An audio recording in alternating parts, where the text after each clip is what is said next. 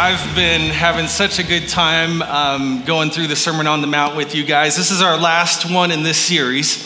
And I want to just open up again with some of my favorite verses from Jesus' message.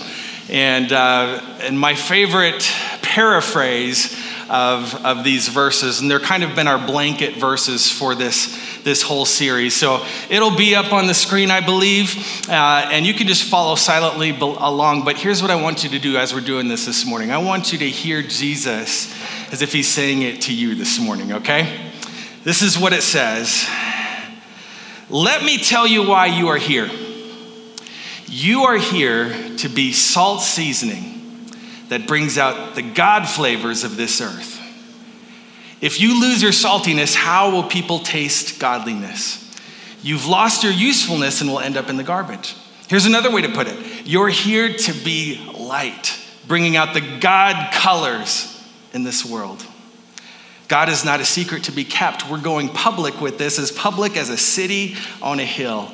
If I make you light bearers, you don't think I'm going to hide you under a bucket, do you? I'm putting you on a light stand.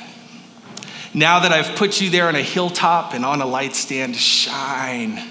Keep open house. Be generous with your lives. And by opening up to others, you'll prompt people to open up with God.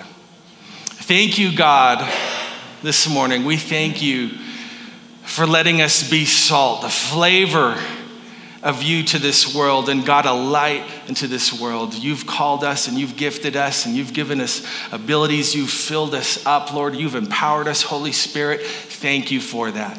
Lord, we give you our lives this morning. In your mighty name we pray. Amen and amen. All right. Next week, I know we're coming into a holiday week. This week we're going to be Wednesday night. You know, if you're around here, a lot of you guys are plugged into groups on Wednesday nights. This is the Wednesday that we're going to be boxing up the Thanksgiving boxes for that outreach. So you can feel free to come and join us. 6:30, we'll have things set up here in the sanctuary. And what we'll be doing on Wednesday night is we're going to be wrapping those boxes up with some Christmas paper and putting all of the materials that we've gathered in those boxes. And then our outreach team and anybody else that wants to on Saturday morning is going to be distributing out those boxes. We're so excited just to be the salt seasoning, right, in Rapid City. And so we get to actually literally be the salt seasoning through that outreach. I love it. And I just want to encourage you, if you are in town next week, one of my favorite all-time messages that I've ever heard shared, I just recently shared it with our staff from one of our, I don't know what you would call him, one of our he's the pastor of Angelus Temple right now, which is the founding church of Foursquare. Amy Semple McPherson, started the Foursquare movement, and he's pastor there now. And he co-founded Dream Center. Some of you are familiar with Matthew Barnett's dad, Tommy Barnett, who started Dream Center in Phoenix. And so they launched another Dream Center in LA, connected now with Foursquare's kind of flagship church, and that's where Matthew Barnett is. And he shared a message. It was in May of 2017. I was at the Foursquare Connection event in Washington, D.C., and he shared a message about this time that he ran, listen to this, Bill, 7 marathons in 7 continents in 7 days. It's the World Marathon Challenge. And so the story is incredible. It's so inspiring. I just decided after, I've been sharing it for some reason with people recently, and it's just touched my heart all over again. And so I want to kind of do a retelling of that story and some of the lessons that he learned from that next weekend before we start moving into our Christmas series. So don't miss that. It's going to be a fun weekend. Okay. So on to our last message in the Rapid City on a Hill series. 17-year-old Julianne Kopke, I'll see if we pronounce it that way, was flying on Christmas Eve in 1971 with her mom and about 90 other passengers. Anybody ever hear that name before? Anybody? Okay, got a few. And when they were flying, lightning, can we turn down the microphone just a little bit? when they were flying, lightning struck their plane and caused massive structural failure. And so little 17-year-old Julianne, she remembers being thrown clear from the plane, still strapped to her airplane seat with the two seats beside her still attached. And she remembers looking down as she's flying through the air, past her little white dress and her high-heeled shoes, down at the Peruvian jungle. And she remembers looking down past all of that and commenting that the trees looked like cauliflower. And then she passed out, and when she woke up, she was still trapped to the chair, alone in a jungle. She was beat up, she was cut, and she was bruised with a broken collarbone. And when she woke up, she was unharmed other than her broken collarbone, and so she spent about a day just hiding out kind of under the protection of the chair that she used for rain from the airplane. And then she realized, I'm in this jungle canopy, and I don't think any airplane is gonna find me. No helicopter is gonna find me. I'm alone, and they probably don't think I'm alive. And so in the midst of this extraordinarily disorienting experience, she looked around and she said, I don't know where I am. I don't even know what country I'm in, but I remember two things that my father said to me. She's 17 years old, remember this. Two things that my father said to me. He said, downhill leads to water, and water leads to people.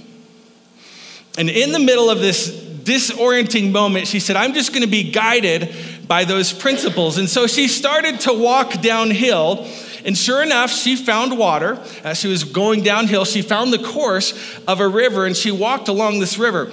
And 11 days walking in the jungle, she miraculously walked out of that jungle and into civilization.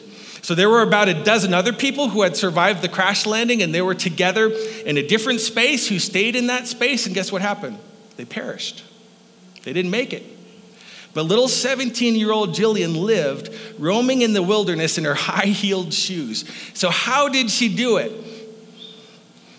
Because in the midst of this very problematic moment, she had two principles to navigate by. Now, why do I say that? Because I think we can all be honest that 2020 and 2021 have been a little disorienting, maybe a little bit difficult for some of us. And it's almost like I don't know where I am. I don't know what continent I'm on, right? And so where are we right now in a culture? And there's been so much that's happened to us. Pandemics are new for most of us, right? There's been so much racial and political tension and all kinds of uncertainty. And we're looking and we're saying, are we in this kind of major historic moment in history? Is this a pivotal moment for America? And the truth is, it's hard to know in a moment, but it prompts us to ask questions. Where do I go? What do I do? If you don't have a map, you don't know where you are, but we do have guiding principles from our Father that can lead us safely home. Amen? Can I get an amen this morning? We have the guiding principle from a king who made it all, and he's asking us to trust him. And so that's really what the Sermon on the Mount is. Jesus is looking at us, and he's saying, I'm a king, and I've built this kingdom, and here's what my community is meant to be, and here's our cause, and here's our culture, and here's our vision, and here's our values, and here's why I'm calling you, and here's who we're going to be along the way. So in the midst of an uncertainty and an uncertain day, he's showing us, even though I don't know what's happening and what it all means, I know how I can act because I have guiding principles from a king, the King of all kings. And so we're wrapping up this series today, and we get to this end part, and there's a lot going on in here, and every one of these little moments kind of deserves its own sermon in their due time. But today, if I can, I want to give us some broad strokes. There's a fascinating challenge that John, the gospel writer of the books of John, puts in front of his own life, which is simply, how do you summarize Jesus? Like that's a big question, right? How do you just summarize? If you had that question, define Jesus in a test, that would be an overwhelming thing, I think, for some of us to do. And yet, John helps us out because over and over in Scripture, he just kept arriving at Jesus was full of grace and Jesus was full of truth. So if you're taking notes, that's our title this morning, Grace and Truth. Grace and truth. Jesus was full of grace Jesus is full of truth. Two things, honestly, that we think, especially in our culture at large, are polar opposites. They beautifully commingle in the person of Jesus. Full of grace, full of truth. And I think what you're going to see as Jesus is unpacking his manifesto of the kingdom through this sermon, he's going to say, who are we? And he starts with saying, we're people of grace and we are people of truth. So we're going to see that in our readings today. You see it all throughout Scripture. In the first half of Jesus' sermon, when we started in Matthew chapter 5, there's a few points on how to be people of grace. He's going to unpack how we do it as we journey through the wild together. He's going to talk about how we are people who cling to the truth. So as we talk about the reality that we're people of grace, he starts in chapter 7, as he's kind of wrapping this up, with the antithesis. He says, we are not going to be harshly critical. Amen? We are not going to be harshly critical as a community. That's what he starts with. Judge not that you be not judged, is what he said. Now, he's not saying that we're not to dismiss law in the courts. Scripture upholds the law, the rule of law and culture. And he's not saying that we are discerning about the morality of people's words and deeds. He's telling us to assess people. Honestly, he assesses people later, and he calls some of them dogs and pigs and some of them ravenous wolves. But he's telling us, watch what the people say and do and make distinctions on whether or not you should trust them and what they say. So he's not saying get rid of moral judgment and your discerning capacities. He's not saying don't use your judgment. This is what he's saying. He's saying don't be judgmental. And that's different. It's interesting, the Apostle Paul and James, Jesus' brother, they both unpack this in the books that they write. Romans 14, Paul is commenting on Jesus' words here, and this is what he says about it. He says, why do you pass judgment on your brother? Or you, why do you despise your brother? For we will all stand. We will all be there before the judgment seat of God. James, in the book of James, it says, the brother of James, he writes, so do not speak evil against one another, brothers. The one who speaks evil against a brother or judges his brother speaks evil against the law and judges the law. But if you judge the law, you are not a doer of the law, but a judge. And listen to this. There is only one lawgiver and only one judge. He who is able to save and to destroy. But who are you to judge your neighbor? So notice the synonyms that they use when they're talking about judging your brother. Paul says we don't despise them, and James says we don't speak evil against them. So that's what being judgmental means. And so as the Christian culture moves through life, we don't despise or speak evil to each other or to others. Our aim and our words to one another are never destructive. They're always constructive, right? We don't cut people down, we build them up. We're builders. And so John Stott says we are not censorious, which is a word that no one except John Stott uses, but then listen to the way he defines it. This is what he says. The censorious critic is a fault finder who is negative and destructive towards other people and enjoys actively seeking out their failings. They put the worst possible construction on the other's motives and are ungenerous towards their mistakes. I.e., see Twitter, see Facebook, right? All of our social media, right? This is basically Jesus' commentary on the way that we comment on each other. And he says we are not meant to be critics. Right? This is basically, the reason why he says is because, number one, you're not the judge. Right? You're not the judge. So you're actually among the judged. So that's the idea. For with the judgment, if we keep on reading in the scripture, for with the judgment you pronounce, you will be judged, and with the measure you use, it will be measured to you. You're not the judge, and he's not inviting you to help him. And so it would be, this is what the picture would be. It would be like a third grader trying to help run the class with the teacher. No, you're not qualified to do this. Please sit back down, right? And so when we judge and we criticize each other in our heart, it's like us looking at Jesus and saying, scoot over, please, get off the throne, let me take over. He's like, son, you don't have the qualifications to do this.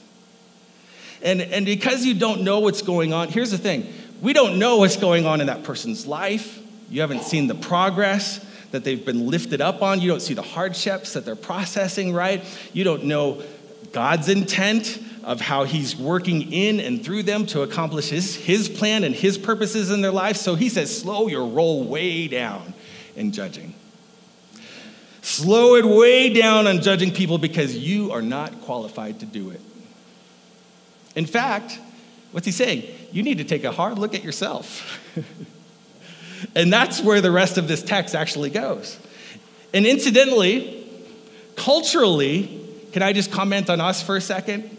I know it hurts a little bit sometimes, right? We are being groomed to be nitpickers. That's where our culture is. I mean, that's the culture we live in, that we can just get online and rage against anybody that we disagree with, and there's a convenience to that because it lets us feel righteous when we see wrong. So I can point out how wrong that is. You're a hypocrite. How hypocritical that site is. Look at that camp, the way they do this, and what that guy said, and look what he did. And we love to point that out because we feel righteousness without any penance, right? So I can feel righteous without having to look at my own heart. Because if I examine myself, I'm going to see my own flaws, and then I'm going to have to mourn them and weep and turn things around and make some hard life choices. What a hassle. It is so much easier to just point out your flaws and judge those.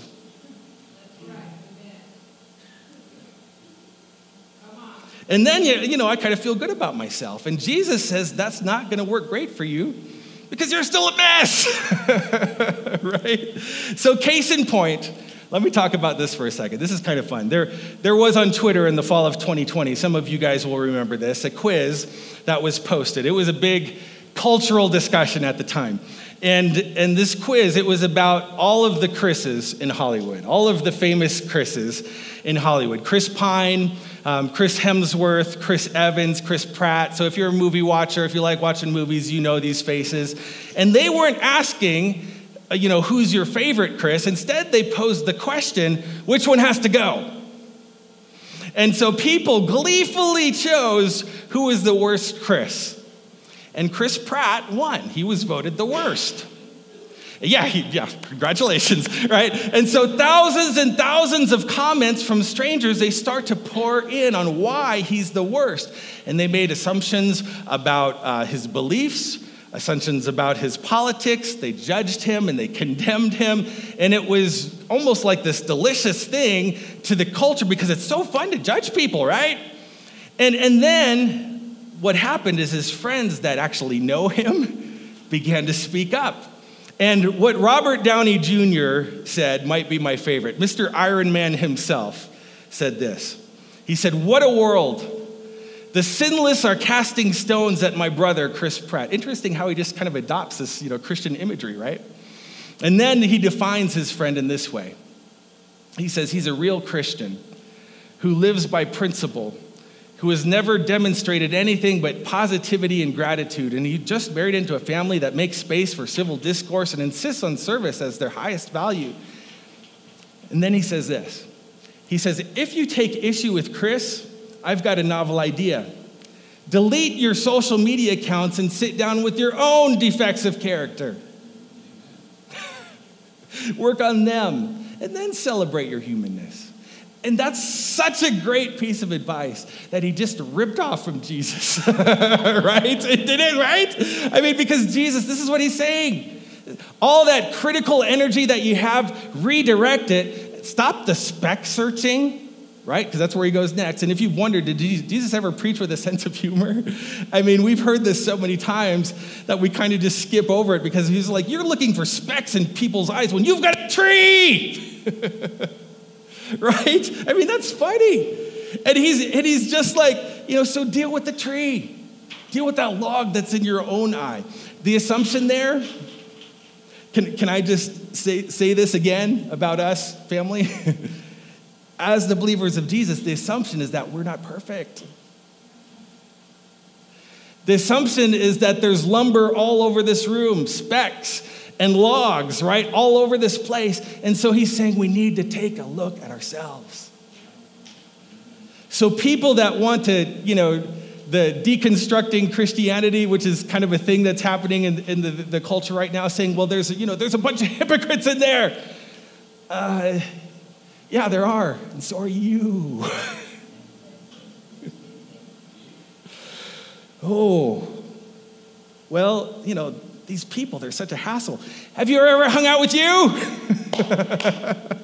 Like, we are all a hassle. We are all a mess at times. And yet, Jesus is building a community that says, you know what? Let's not be a community that just dismisses and criticizes and destroys. Let's admit that we've all got specks and we've all got logs everywhere. And let's start not with harsh criticism, but with self-reflection. Let's start there. Where can I get better? What can I do? So, what would happen, if you really did maybe delete, social media for Sabbath? You guys have been around for a while. We've been making it a routine. This will be the 4th year. We're kind of up to January. We're going to have a time of fasting, 21 days, as we start the new year, just to kind of do a reset, kind of listen to what Jesus is speaking. And so, what if you did that and just not even hear the criticism anymore? And some of you are like, Sean, I don't even know what I do with all the silence. It terrifies me. Exactly. Right? And what you might be forced to deal with is you. And that's a scary thing. And yet, as you deal with you, here's what I love that he does.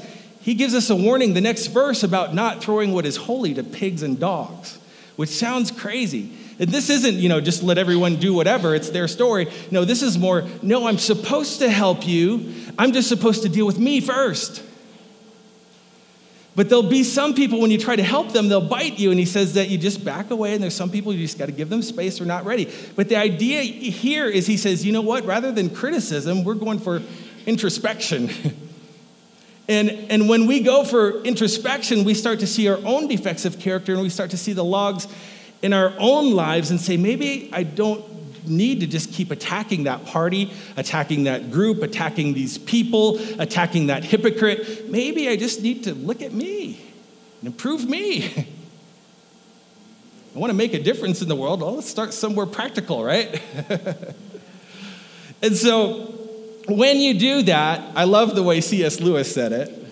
He said, a proud man is always looking down on things and on people. And of course, as long as you're looking down, you can never see that there's something above you. But when you stop looking down at other people and look inward, that's when it gets scary. Oh man, I'm a mess. Actually, a lot of what I hate in them, I see in me. And he says, and that will drive you to your knees. And then, what I love about that is that Jesus pivots from there, and he says, ask and it will be given to you. Seek and you will find. Knock and it will be open to you. As a youth pastor, I love quoting this verse. There's students that are on the edge of some really big decisions in life. And I would always say it's the best place you can be in your life, to be asking and seeking and knocking. And that's really easy to say. It's a little bit harder when you're standing at the edge of a big decision, right? But it's so true. And he starts talking about prayer. But he doesn't tell us how to pray here. He did that earlier in Matthew 6. Now he's giving us the position of God's character when you pray. And so he said, hey, you're gonna get to the floor and you're gonna realize your own shortcomings. And here's what I want you to do. I want you to instantly think, but my God, my Father, he's a good dad. That's where I want you to go. He's a good father. And when I come to him, he's not going to hurt me. He's not going to judge me. He's not going to condemn me. He's not going to see my hunger and start throwing stones. He's not going to see my longing and start throwing snakes. That's not the type of father he is. He said that he's going to be gracious to me and he's going to be kind. And I think Jesus reminds us of that because when we analyze our own shortcomings, that's when we'll feel the most unworthy, right? And so he reminds us, hey, we are not harsh critics, but we are humbly confident because we have a good father. And so we're humbled because we realize that we fall short, but we're confident because we have a father that really does really, really, really love us. And so we see our sin and then we come before a gracious God and we ask and we receive and we knock and we pursue. And you guys know me. I'm not trying to harp on social media. I really love some things about it, but I also know that it can steal some of the best from us. And so what would happen if you put social media away and replace that time with prayer? In the morning, first thing in the morning. Just imagine, some of you are like, I have no idea. Well, maybe give it a try. maybe a life will change. Maybe an apartment, maybe a complex, maybe a city, maybe a country, the world. And maybe it's worth a shot. And so he says, you ask him and you seek him and you knock. And what I love about that is those are a lot of verbs.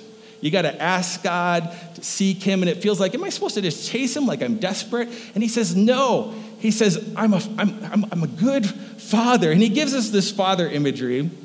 And so I want you to just think about this for a second. The idea here is not that we're desperately begging and knocking at the door for God to move like he might not, but it's the confidence of a child that loves his father and has a good father. And so when Lazarus wants a snack, he's my 5-year-old, he says, Mama, can I have a snack?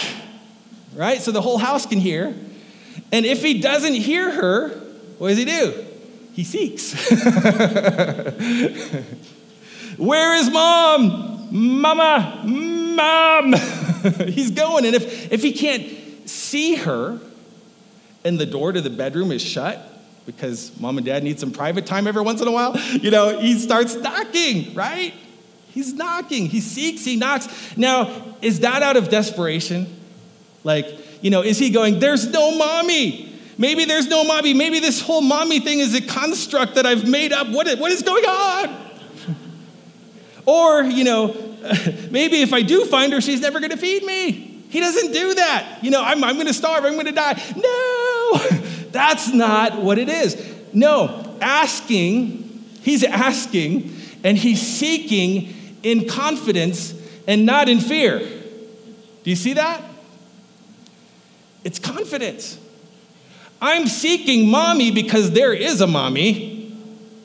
And I'm going to persist in that because I know her heart. She is inclined to give me a snack.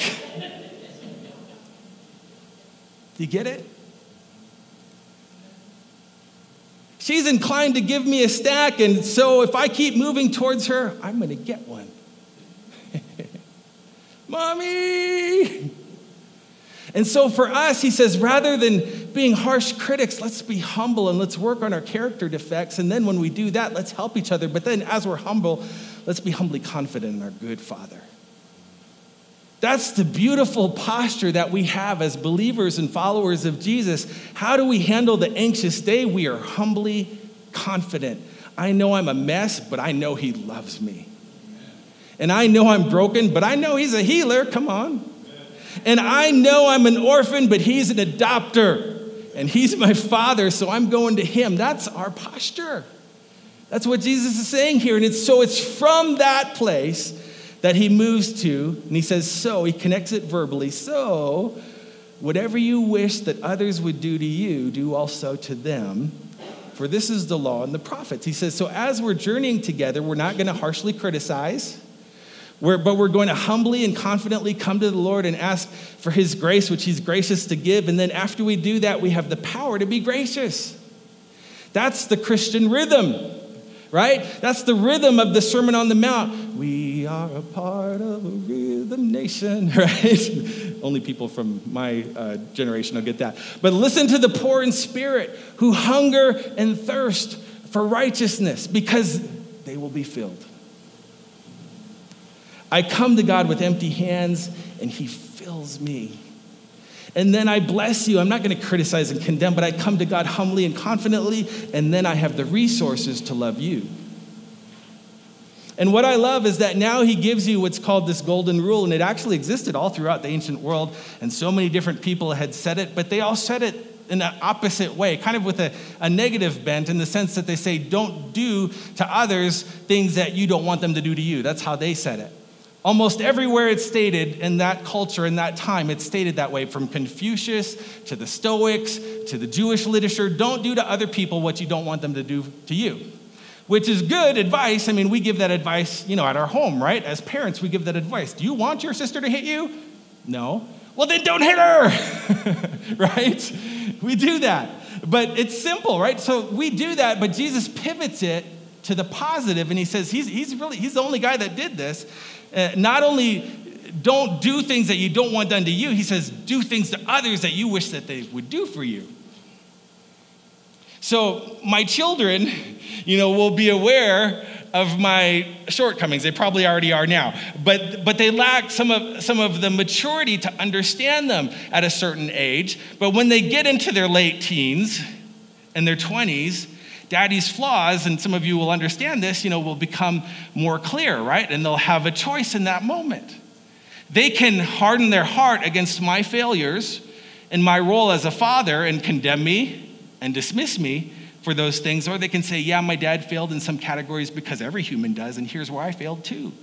And they can come and share it with me, and as we confess the logs and specks in our eyes, we can weep and we can grieve over stuff together. And then we can do for each other what we would hope someone would do for us. Be gentle, be gracious, and be kind. And I don't know what your flaws are, but I guarantee you don't want me to list them all off here if I had a list of them, right? And then for all of us to run you out. So how about let's not do that out in the culture or online? Let's pray more than we persecute. Let's be people who say, I'm going to draw in to grace, and then I'm going to extend out grace. That's the rhythm. I'm going to draw in humbly confident to the Father who's always going to be gracious to me, and then I'm going to be filled up with that grace to give it out, to extend it to others, because that's what we want. And so our church down in Bayfield, we hosted an annual biker rally from, I believe it's the Christian Motorcycle Association. And we'd have a couple hundred motorcycles come into town that weekend. Is that the one it is, Lau? Soldiers for Jesus, thank you. And I don't know, what everybody's preconceived ideas are about how bikers are supposed to act, but these guys and these ladies in their leather and tats hairiness were some of the most kind and generous people that I've ever met. And they would take over the town of Bayfield. Bayfield's a town of about 1,800 people. And it was just like all of a sudden we became a biker town, kind of like Sturgis up here. And so, they were exactly how you would wish kind and generous people to be. And so I love leading worship and have led worship for a lot of different groups over the years. But some of the most passionate worship sessions I've ever led have been with, number one, students, youth camps, retreats, and with these bikers. They worshiped with everything that they had in them, no holds barred. And I've thought to myself before, man, Lord Jesus, let your church just be as cool as these biker dudes, right? Like, wouldn't it be wonderful if all the criticism just stayed out there? But when we came in here, somebody's coming in and they're thinking, and you've heard this before, I shouldn't be in church because when I walk through those doors, I'm going to burst into flames, right? You've heard somebody say that. But what if they encountered one of us saying, hey, I'm a mess, but let's get in there and get healed. Let's get in there and get put back together. Let's let the grace of our Father lead us to dance in the fields of grace, and then let's be a source of grace to the world. I love, again, I'm going back to, I don't know why I was on a quote frenzy this week, but I love the way John Stott said it. He said, if we put ourselves sensitively in the place of the other person and wish for him what we would wish for ourselves, we would never be mean. We would always be gracious, never harsh, always understanding, never cruel, always kind. That's a good thing to be. We are meant to be people of grace. And yet many people take that and go, so we're gracious, so you do you, just be yourself, and it's whatever, man. And Jesus doesn't do that. Jesus, he says we're the people of grace and we're the people of truth. And so we're all sort of predisposed. Some of us love the grace Jesus, and some of us, when someone preaches about the grace Jesus, we light up and say, yeah, but what about sin and holiness? Because we like the truth Jesus. And the truth is, he's the same Jesus. And in the same sermon, he says you have to bring together grace and truth. You're a mess. But God loves your beautiful mess, right? And he wants to provide for you. And so let me be honest with you about the world. And as Jesus wraps out his sermon, he shifts to the truth, and he does it with some warnings, 4 warnings about forks in the road. This is how it is. There's 2 paths, there's 2 trees, there's 2 claims, there's 2 buildings. You're gonna have to choose upon facing me. And he talks about it's hard for some people to get by this, but he talks about the exclusivity of truth. If truth is really truth, it's the truth, right? You can't just have a halfway truth, it's true. If truth is truth, it's true. And so the reality is we're the people of grace and the people of truth. And as he talks about the truth, this is what he says. In verse 13, he says, enter by the narrow gate, for the gate is wide and the way is easy that leads to destruction, but those who enter it are many. And for the gate is narrow and the way is hard that leads to life, and those who find it are few.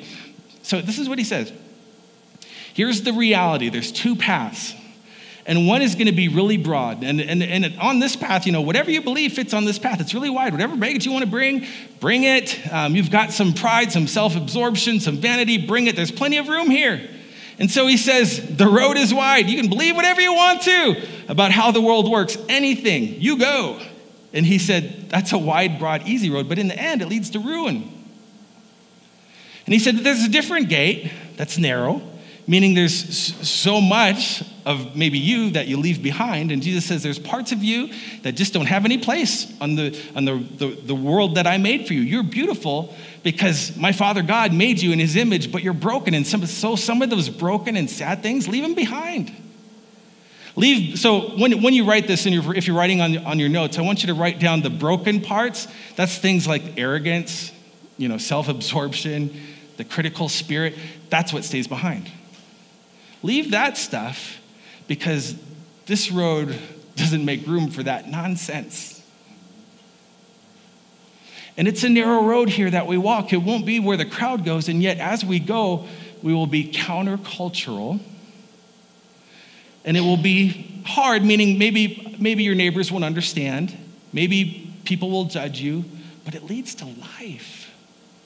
And some people will follow you. And it's interesting, some people hear this and they go, man, that kind of exclusivity, Sean, that just seems harsh. So think about it this way. I want to give you a different picture because I want you to see this in this lens. If you were sitting in the hospital with an alcoholic who's dying, and he saw a doctor who walks in and says, do you want to live? What's the doctor going to say to him? Okay, well, your kidneys are failing and your body is filled with toxins. Stop drinking and live. Keep drinking and you die. There's 2 choices, right? And so that's hard. That's narrow. You don't offer him alternative beverages, right? I mean, that feels cold-hearted in some ways, but is it harmful? No, he's trying to save his life. So if we are really sick, and if this really is the reality, then man, I need to help you get to a physician that will heal you. And so if the brokenness we see in the world is really killing us, what's the cure? It's not whatever works for you. Like there's some medicines that heal and some don't. There's some that will protect you and some won't. And these are realities here that we can't vote out of reality. They just are. And to deny that is to be unloving. And so anybody remember the movie Tombstone? So what happens, Doc Holliday, at one point, he starts coughing up blood after a night of poker, okay? The doctor, the medical doctor comes into Doc Holliday and says to him, your disease is so advanced, you've coughed up a significant percentage of lung tissue, you have to change your life. You have to change your hard part, and you have to change your marital relations with the woman that you're with. And he didn't like that. So he said, get out of my sight, to the doctor. And then when the doc left, as Holliday thought about it, he looked at his girl, Kate. Kate was listening in on the conversation, and he said, she says to him, I've been good to you. As she starts to caress him and says, she says, we're going to be fine. We're not going to change anything. Let's just keep on doing what we're doing. And he says, what does he say? He says, you're a good woman. And then she goes off scene. Some of you are already smiling because you know what she says. What does he say next? Or you might be the Antichrist. Why does he say that? Because all this, oh, you're fine, do whatever you want, there's no consequences, you just go, it's easy, it's broad, where it's actually, this stuff is killing me. And I don't like what the doctor had to say, but he's trying to save me. I liked what you're trying to say, but you're killing me. You see that picture? And so Jesus is not trying to be cruel here. He's not even trying to be judgmental. He told us not to be judgmental. Jesus is going to give his life for this. Jesus is going to give up all of everything, all of his possessions, and die watching his last piece of clothing gambled off. And he's going to do that on purpose for us. And so this is him saying the brokenness that we see in the news, the brokenness that we see in us is serious, and it's a function of love to tell you that there's a new way to live. And the way to live is narrow. And he calls us to it. He says, beware of the false prophets who come in sheep's clothing, but inwardly are ravenous wolves. And he tells us, hey, as we start this community, there's going to be people here, and they look like us, and they sound like us, and they talk like us, but they're not us. And actually, their presence is not just damaging, but it's deceptive and damaging. And so then he says, but the only way that you're going to know them is by the trees that they produce. You'll see it on the back end, the product of their life, and it will be destructive. But the problem is fruit growth takes time. And so that means damaging elements will sometimes linger in the culture for a while before you see it. So are there preachers and teachers that kind of sound like us and dress like us and look like us and do things like us and quote verses, but then they twist and distort them so that it hurts you and harms us and is damaging to all the community? Yeah. We see that. And you usually don't know it until after there's been some fruit and some damage, and maybe some things, grew that have to be cut down. And so he warns us about that. And he says, you watch the fruit that people produce. And what he's saying there is, when you trust my truth, it leads to a different kind of life. And so if I could, I just want to flip this, like Jesus did earlier, to the positive and say it this way. He says, a good tree produces good fruit. He says that other places in Scripture, right? And so he's just kind of saying the opposite of that right here. A good tree bears good fruit. And what he's saying about the Christian is that we're people who've received grace and we believe in the truth, and both of them are lived out in our lives. So we have this consistency of life and a message, and we won't peddle this unapplied truth. And so what the world disrespects so much today, and we all know this, is hypocrisy. You say one thing, but then you live another. And in the context for us, God made us a good tree. So what are we to bear? Good fruit. We have a message of kindness, of love, of grace, and of truth. And that leads us to be kind and gracious and loving and truthful. Amen? People need to see that consistency. And Jesus calls, falsehood here, not just, that they're distorting the text, but it's the context of their message, their character, and their influence on the community that is divisive and ugly and cruel. So watch your life and see what comes out at the back end. If it's all chaos, what do you need to change? You need to change the inputs, right? And he says, hey, there needs to be a change in your heart and in your life, and then there'll be a change in the activity and the fruit at the other end. And so I love the imagery that he uses of a tree, because you don't become an apple tree by producing apples. You all know that, right? That's not how it works. There's not a fruit tree out there that's like, I'm going to try to produce apples. I want to get in the apple game. And then when he produces apples, you become an apple tree. That's not how it works. You are made an apple tree by God, right? And then you produce apples. And so the same is with us. You don't earn your way into the kingdom of God. That's not the narrow way. It's just you trust in him, the poor in spirit who hunger and thirst for righteousness. And he says, I change you. And then we love our enemies. Why? Because our Father causes the rain to fall not just on the just, but on the unjust. And the sun to shine on the righteous and the evil, because God loves his enemies, right? We're generous. Why? Because God is generous. So we look like him because he changed us. And so we hold on to a truth because it's changed us. And we believe that. And so we live like that. And there's a consistency in that. So what happens during a crisis moment when we're praying for God to make a way when it seems like there isn't one? Sometimes, just being vulnerable here, it can feel like, God, Are you really going to do something, or am I just wasting my time on my knees? Anybody ever feel like that? You don't need to raise your hand. But then I think about, and I remember his faithfulness when peace that passes understanding entered into my own world, during my own personal crisis. And I think, and I know somebody was on their knees praying for me in that moment. And God did come and rescue me. And I do understand. No, I do not understand all the mechanics of it. Do any of us? No. So it's so hard to get perspective sometimes on days of great loss or persecution or brokenness, but we have principles to be guided by, right? And so I'm going to find that water and I'm going to follow it down the hill and I'm going to get to the place where God's leading me. And so I know that I'm a mess and that I'm broken and that there's a log sticking out of my eye, but I also know that I have a gracious Father who wants to take care of me, so I come humbly to him, but with confidence, because of who he is. And then when I do, I become a force of good in the world, calling people to know him, equipped and empowered by Holy Spirit, praying earnestly that they will be a part of the kingdom that he's building, because I want them to know him. And then I'm going to see a consistency of his message and his truth in my life and his grace in my life. And I'm doing that because that's really the challenge he's giving here. So then, this is at the end, some people will come up to God and they say, hey, I was part of some, religious performances down on earth, but I don't know you. And Jesus says, this is what's happening here. He says, it all starts with knowing me. It all starts with knowing him. It all starts with knowing God. And the person who knows me then does my word. You're like a house that is built on a rock. So the houses, when you look at the houses that's built on a firm foundation and an unsteady one, the houses look the same. The house on the rock and the sand, because, you never look at somebody's foundation when you look at the house. And yet when the storm hits, you're going to see what they're made of, right?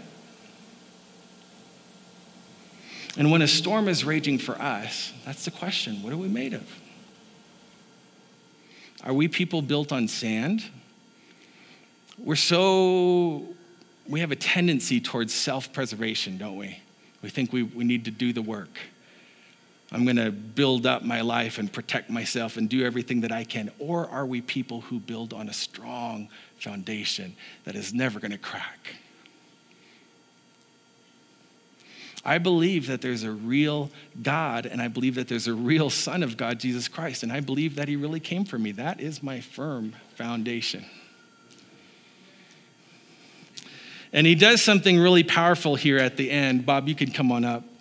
He doesn't just end with some advice for us. He ends by saying, you'll say to me, Lord, Lord, and I will let you into the kingdom of heaven. So he centers himself at the end of the message. That's a crazy thing to do. That would be kind of like me, at the end of this message, saying, believe in Sean Michael Shop. And you guys would be going, that's nuts, he's crazy. And that's what happened. That was their response. At the end of this, it says the crowds were astonished at his teaching, for he was teaching them as one who had authority and not just as a scribe. Like, did he just say that that we're gonna come to him in the last day and call him Lord? Is that what he said? What on earth? And Jesus is like, that's what I said. And then everybody's like, that's nuts. It's crazy. Unless it's the truth. And then he lived this life that no one had ever seen. And that's why for ages, billions of people are keying off of his life. Look at how he lived. And then he died and he said, my death is going to accomplish taking all of your sin and all of your shame and all of your brokenness that is in there. And I'm going to bury it in the dirt, all the logs. I'm going to be nailed to those logs and it's going to accomplish something.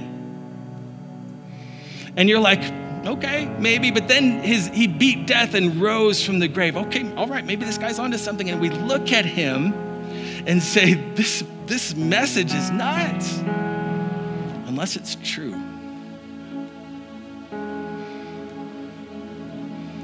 And if he really beat death and the thing that we're more scared of, then suddenly he's got all of this authority in our life to say, you're beautiful in God's image. He's a father to you, but you're broken because of sin, and that's truth. And I know that you don't want to hear that, but it's true, and yet I've made a way, and I've cut a path, and I've blazed a trail that you can trust me to change you from the inside out, and you can come to me poor in spirit, and I'm going to bless you, and you come to me hungry and thirsty to be made right, and I will make you right. I'm going to make you righteous. And then you walk humbly with me, confessing your sins, grieving over it, kneeling before me, but with a humble confidence of knowing that I'm a good God and I delight in you. And then as I bless you, guess what? You'll be a blessing to the world. Not just trying to not do harm, but you'll become a force for good. So I'm still blown away. I'm still blown away by last year. Around this time, you gave above and beyond, fully funding this endeavor that we had to build a shelter and a kitchen for the orphans in Honduras in the fall of 2020. We're going to give an update and show some video on that next weekend. But those kids didn't even know what was coming. They weathered 2 destructive hurricanes and storms in that season. But you guys did this even when, for a lot of us, our budgets were really stretched. The possibility of expanding the walls of this place where we can grow the reach of this church into the other countries. And so here's the thing I want to point out. You didn't wait to do good when it was convenient, even in the midst of a troublesome year. Because the power of Holy Spirit works in you and he works through you. But it starts by acknowledging the Lord. Lord, I want to build my life on you. And I want to trust what you say is true. I'm confident. I'm humbly confident that you are a good Father because you faced death for me and you beat it for me. And so when you say, come, I will follow. And so when you say, I can save you, I believe it. And look, I know some of us may go, I don't know if I believe any of that. I'm just here with my friend. They promised me lunch after this thing. Or maybe you just stopped by when you were scrolling through your social media feed and you're watching that way. And that's fine. Just come back and keep journeying with us to learn about Jesus. And no one has changed history like this man. And he said that he was God, and that's either crazy or it's true. And billions of people are in the wake of a gracious man like that. But if you've seen enough and you've known enough and say, man, I've built enough houses on sand and I need something else, the invitation's on the table. There is a rock that the builders rejected, but he became a cornerstone.